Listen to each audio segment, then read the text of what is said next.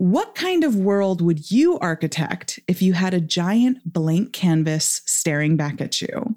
Well, on this episode of the Cultured Podcast, we find out how a former architect turned artist, Tracie Cheng, brings the unseen into the seen world. Oh, it's a good one.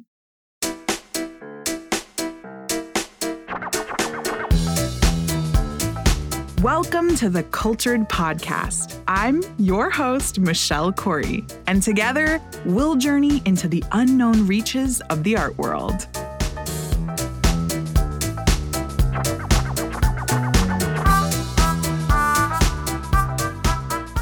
Hello, my babies. Okay, so first things first, we need to just acknowledge how amazing Tracie Cheng is, and also the fact that this was her first podcast interview and she killed it. She was a little bit nervous about it, so we're just going to give her some extra cultured love because truly her perspective, the way she can articulate how she approaches her work is fascinating, and she needs to feel that love. So you give her a shout once you hear this episode and smother her in cultured crew love. Yes, okay.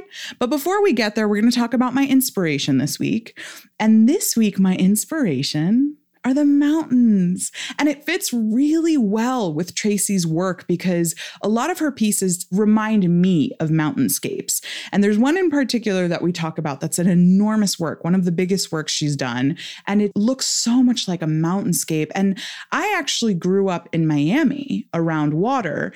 And, you know, the beach was always something that was right nearby. So of course, when you grow up with something, it's easy to become desensitized to it. And while I think the beach is astounding and stunning because, you know, there's the ocean and then you realize how tiny you are and then the grains of sand. And it's just, I don't know. I love a good beach, but I'm not a beach bum. I love the mountains. Like it's my dream to one day get this tiny little cabin, maybe not tiny, maybe a big cabin, maybe like a nice, delicious, beautiful, expensive cabin, but smack dab in the mountains where I can write, where I can even like work on my business, where I can invite my family and friends and we can celebrate and go hiking. But those mountain vistas, there's something about the grandeur of mountain ranges that makes you feel so connected to the earth, so firmly rooted in the earth, and also tiny. So, I mean, I guess the theme here is that I like anything that reminds me of how small and insignificant I am, but that's mountains to me. And also when it's just like fresh and crisp and there's so much wildlife to be observed and to be appreciated in mountains. And it's the kind of wildlife that doesn't scare the bejesus out of me like the ocean does. Listen, I have a complicated relationship with the ocean. We'll talk about it another day. But yeah, so my inspiration this week are the beautiful mountains. And now I'm just going to drift off slowly into Neverland thinking about mountains. Just kidding. Let's talk to Tracie.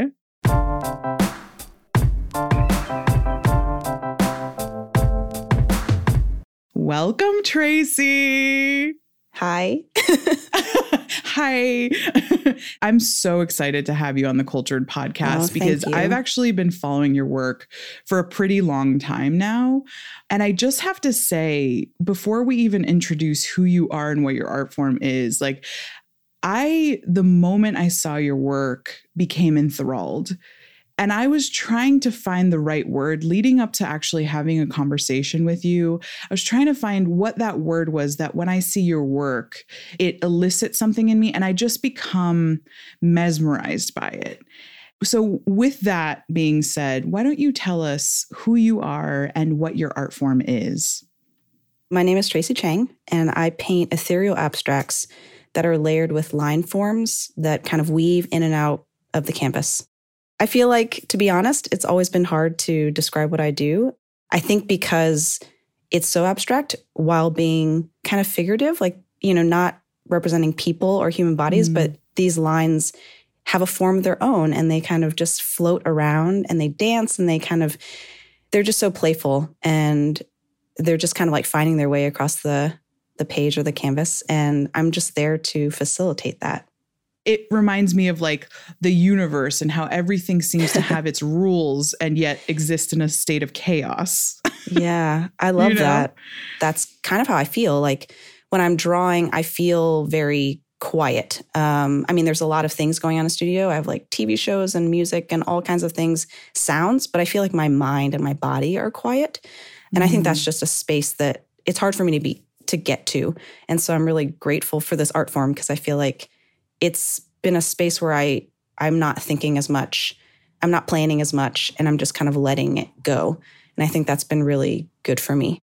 It seems from the videos you post, it would be an incredibly meditative process because there is a sense of repetition with the lines. And your scale means that repetition happens on a larger scale, right? So it takes longer. Yeah. Do you feel that sense of meditation when you're doing it? I do. I'm also setting out to make it even more of a practice of meditation. I think in the past, I've just been between life and schedules and all kinds of things. So when I'm in studio, I feel like I'm just creating sometimes, just producing. And so I do what I can to make that happen. And so I don't get to be as in it, if that makes sense. Like, I don't always feel like I get to process that this is meditation that's happening. I'd like for this year to be more about that, carving out space where I know for sure, like the computer's going off or like the sounds are going off. And I'm just present with my paintings, which I'm not often. But I feel like they're a form of prayer for me. I don't think that they are actively, like I'm not talking through things and I'm not praying for things, but I feel like in my spirit, there's just this sort of like connection that where I'm letting go of the outside world and I'm kind of in this new world of like creating. And I think that's been a really fascinating place to be. Well, creating things in general, the thing that comes up more often than anything else is that the act of creation seems to be the act of channeling something that feels greater than or outside of yourself, your physical body. Absolutely. And everyone has a different way of describing that, but that's what I just heard from you, is even describing it as, they come through you and out into your arm and then onto the canvas, these lines that just felt so much like being channeled, right? Being that channel of something else. Yeah, definitely. Where you feel like you just get to be privy to it. That's sometimes that's how I feel. Because there are times when I draw a few lines and I step back and I just think, did I do that? Did that just happen? 100%. Yeah, but it's mysterious and wonderful at the same time, like that I get to be part of that and get to show that to people. Now, you talked about not being present with your work, and I'm really interested to see like where that comes from, because, you do describe yourself in one place as a recovering perfectionist. Yeah. So I'm wondering, is that tied to the idea of perfectionism and losing yourself in the minutia of getting it right? Or what makes you not be present? To be honest, I think it's just all the other things that need to be done in life. I'm a mother, I'm a wife, I have incredible friends and a community that are very important to me and just a lot of other things that I'm interested in. And so I feel like as I'm drawing and I feel like this is what I'm called to do and I'm grateful to be good at it and learning and all that kind of stuff, I still have all these things I sometimes would rather do. Like sometimes I just think this is hard. I'm doing it both as a passion and also as a profession. Sometimes I would like to just be playing with my son, or I would like to be chatting with a friend, or kind of just living life outside of the studio. So that can often take away from this meditative experience, I think. And so I imagine that is the pressure kind of brought on by doing commissioned work, right? Because it can be. What I've seen from your work is you're getting more and more commissions. And it sounds like, when somebody is brought into the studio by their own, natural urge to paint, that's a different story from what I'm hearing from you now, which is, well, there's the urge, but also somebody has commissioned me to do this. It's a combination of both. I mean, I'm so grateful for all the commissions. They've been incredible and they've pushed me. And I feel like I'm better for it. And of course, my business and my art is better for it. But it can be limiting. I feel like what is great about the commissions is that the the clients so far have been very understanding with what I do and how I do it, and are extremely gracious with what I present to them. I feel like there's so little pushback or direction. They just sort of say, do the thing that you do, because that was the whole point of us commissioning you. And so in that sense, I do have freedom, but I think the pressure of it going to somebody immediately, like, you've already committed to this, it does take out that element of, I don't know what's going to happen. Like, I'm just going to put my pen to paper and I'm just going to let go. It's just a different process. Totally. Yeah. I mean, talk about more structure within the chaos. Like, that's an expression of your life too, right? Where it's like the wholeness of being an artist who is earning a living from your passion, your calling, your what you channel. And it's that, well, there's this inevitable need for structure, especially because you're being commissioned by large institutions and organizations. And so there's going to be deadlines.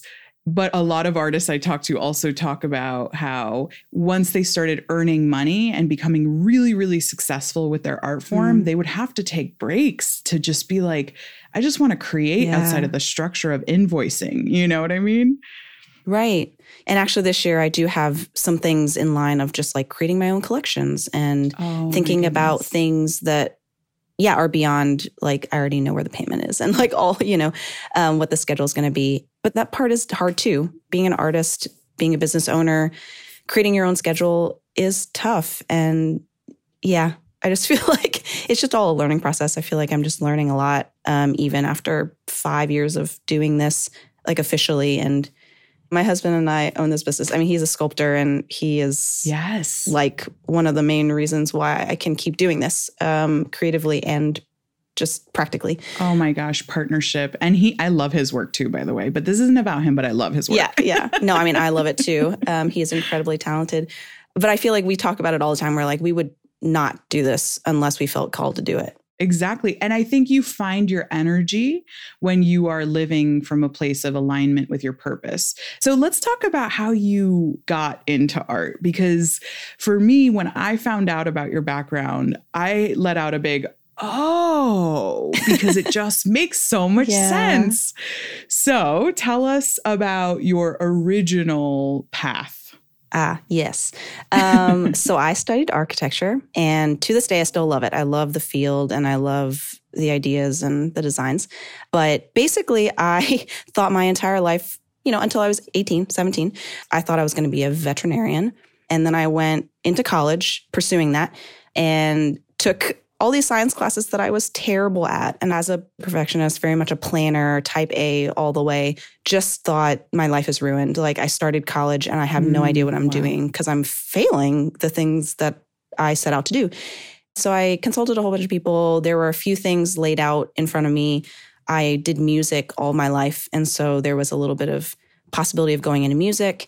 And then the practical route was like business, because that's not like science-based, but it's also practical. You could probably make money. And then my parents were like, well, you always liked, decorating and doing things of that sort. So what about like interior design? And I just thought, I don't even know how that applies to my life, but sure, I'll just take the one class that's open to non-majors in the School of Architecture and Design, and realized that, wow, I actually really love architecture. Like, I never really thought about it before.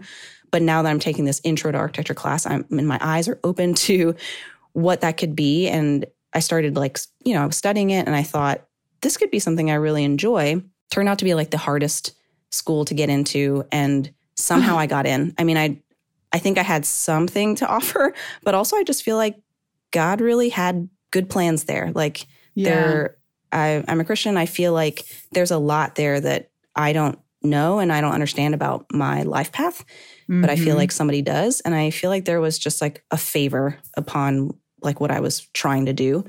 Why did your mom recommend interior design of all things? Like, were you just like really good with shapes and colors and patterns growing up? Were you really organized? I think I just loved like creating things, cardboard things. That has nothing to do with interior design, but somewhere in there, she was like, you seem like you could be interested in that. And she wasn't sure herself like what that entailed, but just somewhere in her. She was like, just try it. Like, why not? Just resonated. Yeah. And I also feel like that must have just been like a really beautiful, like, favor moment where it was just like in her spirit, she felt like, why not? Just try it. Mm-hmm. And that kind of opened up that door. Wow. Okay. So you got into the architecture school, and what was that like? Oh, it was great. I mean, it was super tough.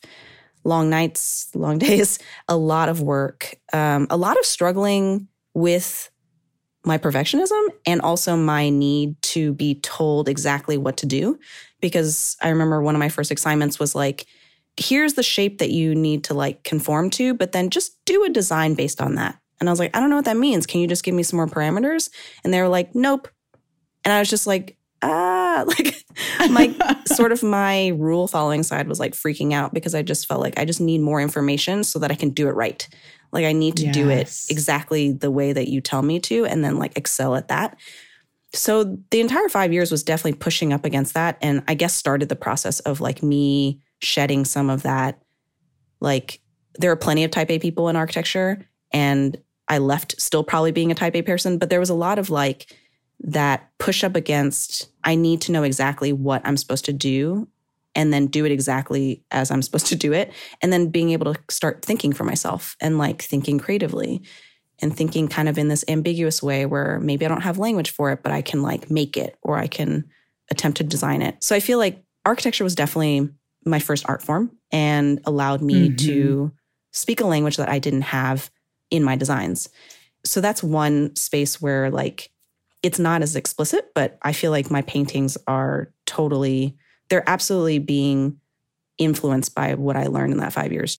I love your use of the word ambiguous, how your paintings are ambiguous now. And it's such a perfect word. And also how ironic that one of the great struggles of learning architecture was in releasing and allowing yourself to flow with whatever came through you. And now that's one of the biggest parts of your process. I think so. It's funny because the lines have some rigor to them. And I think a lot of people think that's where the architecture comes in. Like, oh, your attention to detail is great.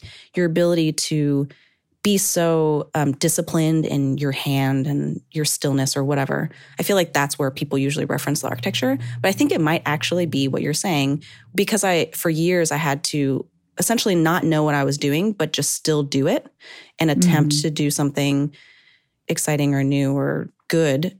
And then now in translation, I'm still starting that way. Like sometimes especially when I'm working for myself, when I paint, I feel like I'm just going to apply paint to canvas and see what happens. But initially I have no idea. And the lines are sort of informed by the painting, but at some point they just go off on their own, like we talked about. And so having that ambiguity and working in that ambiguity is very uncomfortable, but it's also exactly what the paintings need, I think. So it still feels uncomfortable to you? Actually doing it does not feel uncomfortable, but sort of the stepping back and knowing when it's done or what more. I think those things still feel uncomfortable because there's no directive. There's no right or wrong, right? It's just based on my gut or based on my spirit and based on like how I feel about what's happening. But I think most of art for me these days is just about discipline. It's about going in a studio and doing it no matter if I feel like inspired to do it or if I feel like I have ideas to do it. I'm just going to do it because it's important. It's important for me to like be working on my craft. So therefore, even if I feel uncomfortable, there's only so much I can give into that before I have to just keep doing it and keep working. It sounds like that might also be a consequence of, or something taught by architecture school or your background. I don't know what kind of background you grew up in or home you grew up in that like taught discipline, but my mom certainly did. But it wasn't until, you had the rigors of having to set your own pace and discipline of like college or your studies that I think you truly learn self-motivation. Yeah. And I mean, we're shaped by all kinds of things, right? Even stories before us. And so recently I've been thinking a lot about ethnicity and culture and heritage. And so I'm like, perseverance is a huge thing for the Chinese people. So I feel like, there's just like a bunch of things that were taught to me, but also just inherent in who I am. Yes. And I love that. Yes. So you talk a lot about how your work is about both the seen and the unseen. Mm-hmm. So tell me a little bit about what that means to you. Yeah, I feel like where that shows up the most for me is in my faith. And I feel like that's where some of these paintings are coming from, is just a place of like, I don't always know the answers, or I don't really know, maybe it's something I'm going through and I'm like, I don't really know what the outcome is supposed to be.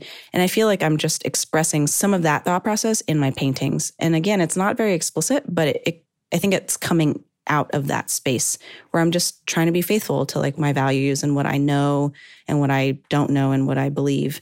Did you ever grow up with a sense of not feeling fully seen or not feeling fully understood in your wholeness? Oh my gosh, that's a really good question. And it feels very relevant. Yes, I don't think I think about it enough, but absolutely. Whether it was family relationships where absolutely love my family, my parents are amazing, and my brother is amazing, but just kind of feeling like I never quite, it always felt kind of like I was the baby and like my brother was better. So there was a little bit of that feeling of like, oh, I mean, I'm seen, but I'm not like really seen. And then I'm definitely not understood. And then I think just having a certain personality of being a little bit more on the quiet side, at least definitely in the past, being a little bit more quiet, a little bit more unsure about, do I have opinions? Do I have a voice? I think that carried with me for sure. And I feel like in the last decade of adulthood, I feel like those are the things that I've been trying to find healing in, and also just finding a way to be free from that past of like feeling not quite worthy of people's attention, not quite good enough to be noticed or heard. Yeah, I think that's a really interesting reflection. That is so real. Thank you for sharing that. For sure. Thank you for sharing that, because I know it takes vulnerability, but the very reason I asked the question is because I saw that in myself. And I think that when you come from certain cultures, and I can relate to Chinese culture in some ways because I'm Colombian, there is a sense of not being seen in both cultures that I'm a part of, not feeling like either of them see me in my wholeness. And then also, I think we can all relate to the idea that sometimes the people who know us the least in terms of our whole selves are our families, our immediate families. Yeah. There's this something that you get to know each other from birth, and you get this idea of each other as like young children, and it never quite shakes. Right.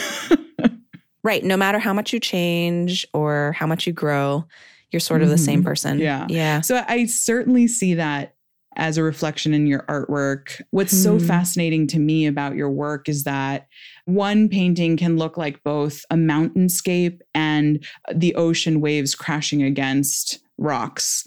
Another painting can look like a DNA helix and a seahorse. Yeah. It is such a reflection of the fact that everything on this planet is made up of the same stuff. It just looks different ways.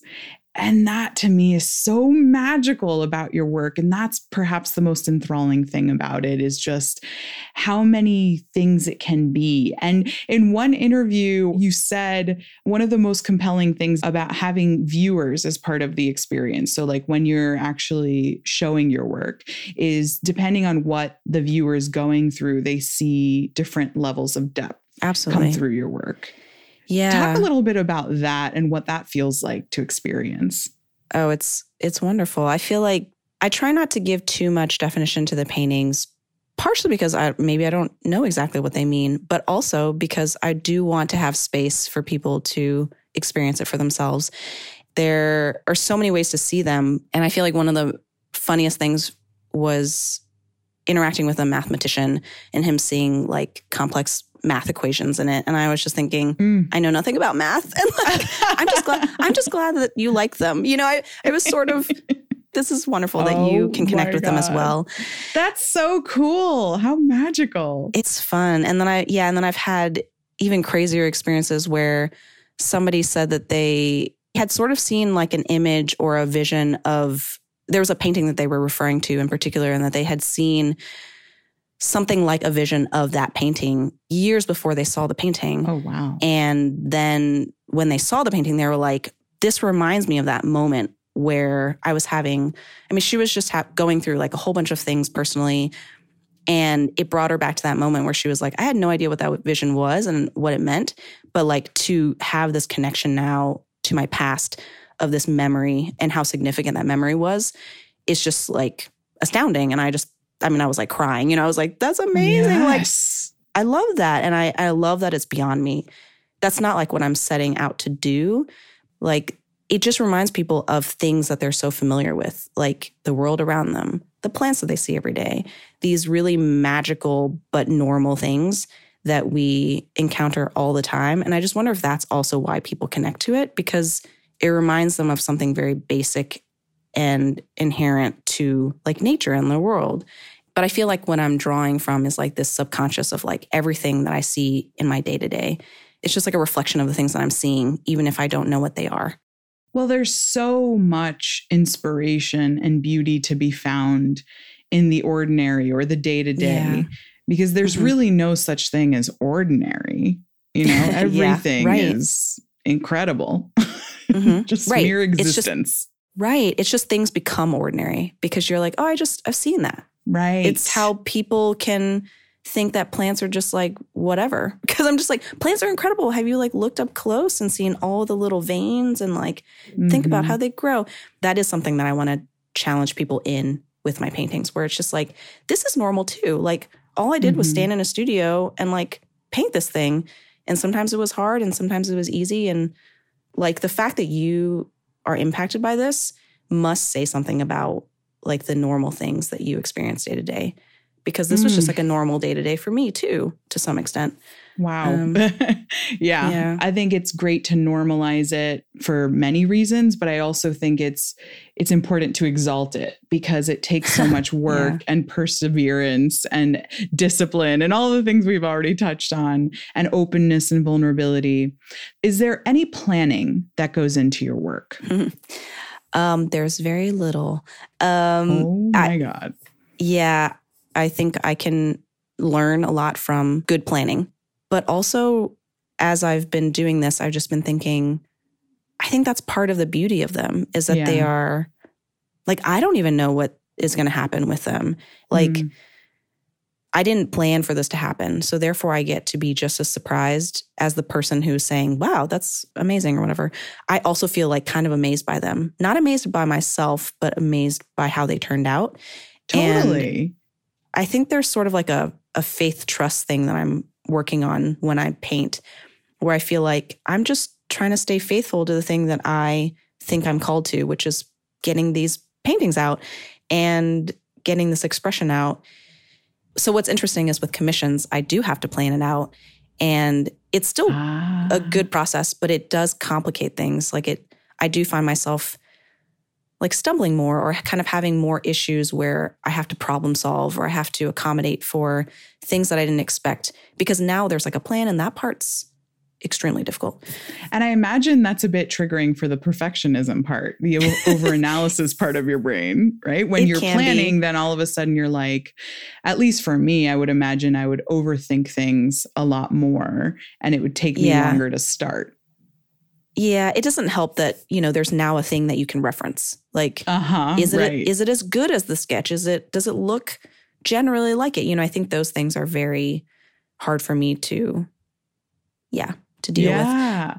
But I also think it's fascinating, this balance between when you're allowing yourself to flow and play, you're not planning, but then with commissions, you have to. And so you're having to also explore two very different methods for yourself, it sounds like, which is kind of cool. It stretches you beyond, you know, comfort zones. It does. It does. And I feel like that has been a necessary component too of the practice of realizing like it actually helps me stay a little bit more grounded in like seeing the world in a more open way. Oh, that is beautiful. That is beautifully put. Okay, so now the big question that some people really, really hate, but I can't help it, is, where do you see yourself going from here? Like, what are the things that you want to experiment with more or incorporate into your work more? Anything you want to share about what's next for you? I think right now I want to do the work with like a different mentality. I feel like the work itself has a lot more to explore. But first, there's a lot internally that I want to do differently or start thinking about or shift. And in that shift, see what happens to the paintings. I don't know if that makes sense. Oh, so much sense. Well, like what you were saying, being a little more present with the paintings, and setting the intention of meditating, using the paintings as a meditative or prayer practice. Totally. Right. So, that makes sense. Maybe I'm not doing more research or more practice or things like that, but I'm doing kind of like the internal work. And then hopefully there will just be kind of external fruit from that. So that's one major thing, because right now I see that as a challenge, definitely. And that is something we could all learn, by the way. Like, let's all just like internalize that right quick, because that is a beautiful life lesson, is like, in order to see changes in your external world, you got to focus on your internal world, and those changes externally will come. But it all comes from the internal world. Wow. Mantra. Oh, absolutely.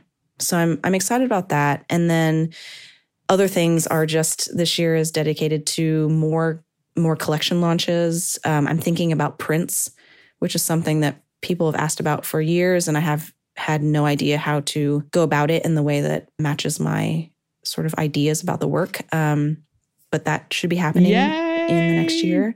So that's exciting. And then one day it would be really interesting to keep going bigger. Maybe a year and a half ago is when I started being commissioned pieces that were fairly large, like 15, 16 foot paintings that I had never done before. Ooh, the one for the Independent. Yeah, it turned out so good. Oh my God, I love it. Yeah, we're going to have a picture of that in the show notes so people can see it. But obviously you can also go to Tracie's Instagram, but it is, it's so beautiful. Thank you. After doing a few of those size paintings, I'm just now like pumped to do bigger and be challenged by what that brings. Growing in all ways.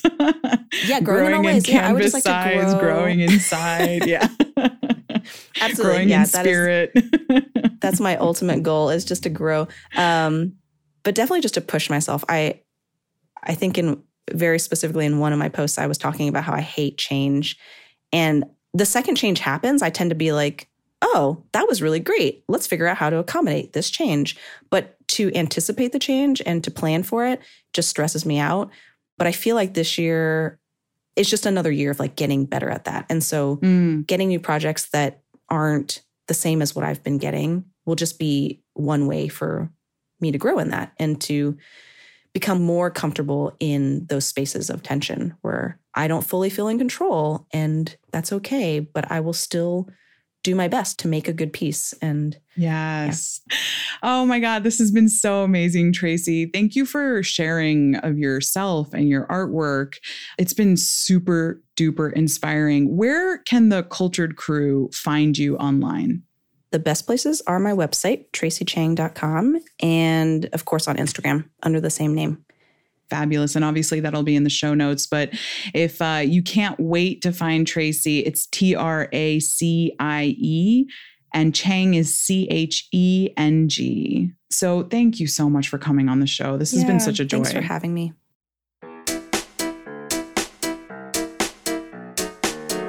Oh, be still my heart. Tracie's so wonderful. I mean, there's so much that I connected to about this conversation, including this idea of like not feeling heard versus feeling heard and the differences of those energies and just like how it can shift the way you see the world if you in your life haven't felt heard or seen fully. Man. Y'all, I'm so grateful for all these beautiful people that come on this show, and I'm grateful for you. Until our next journey into the unknown, keep it classy, keep it curious, keep it cultured.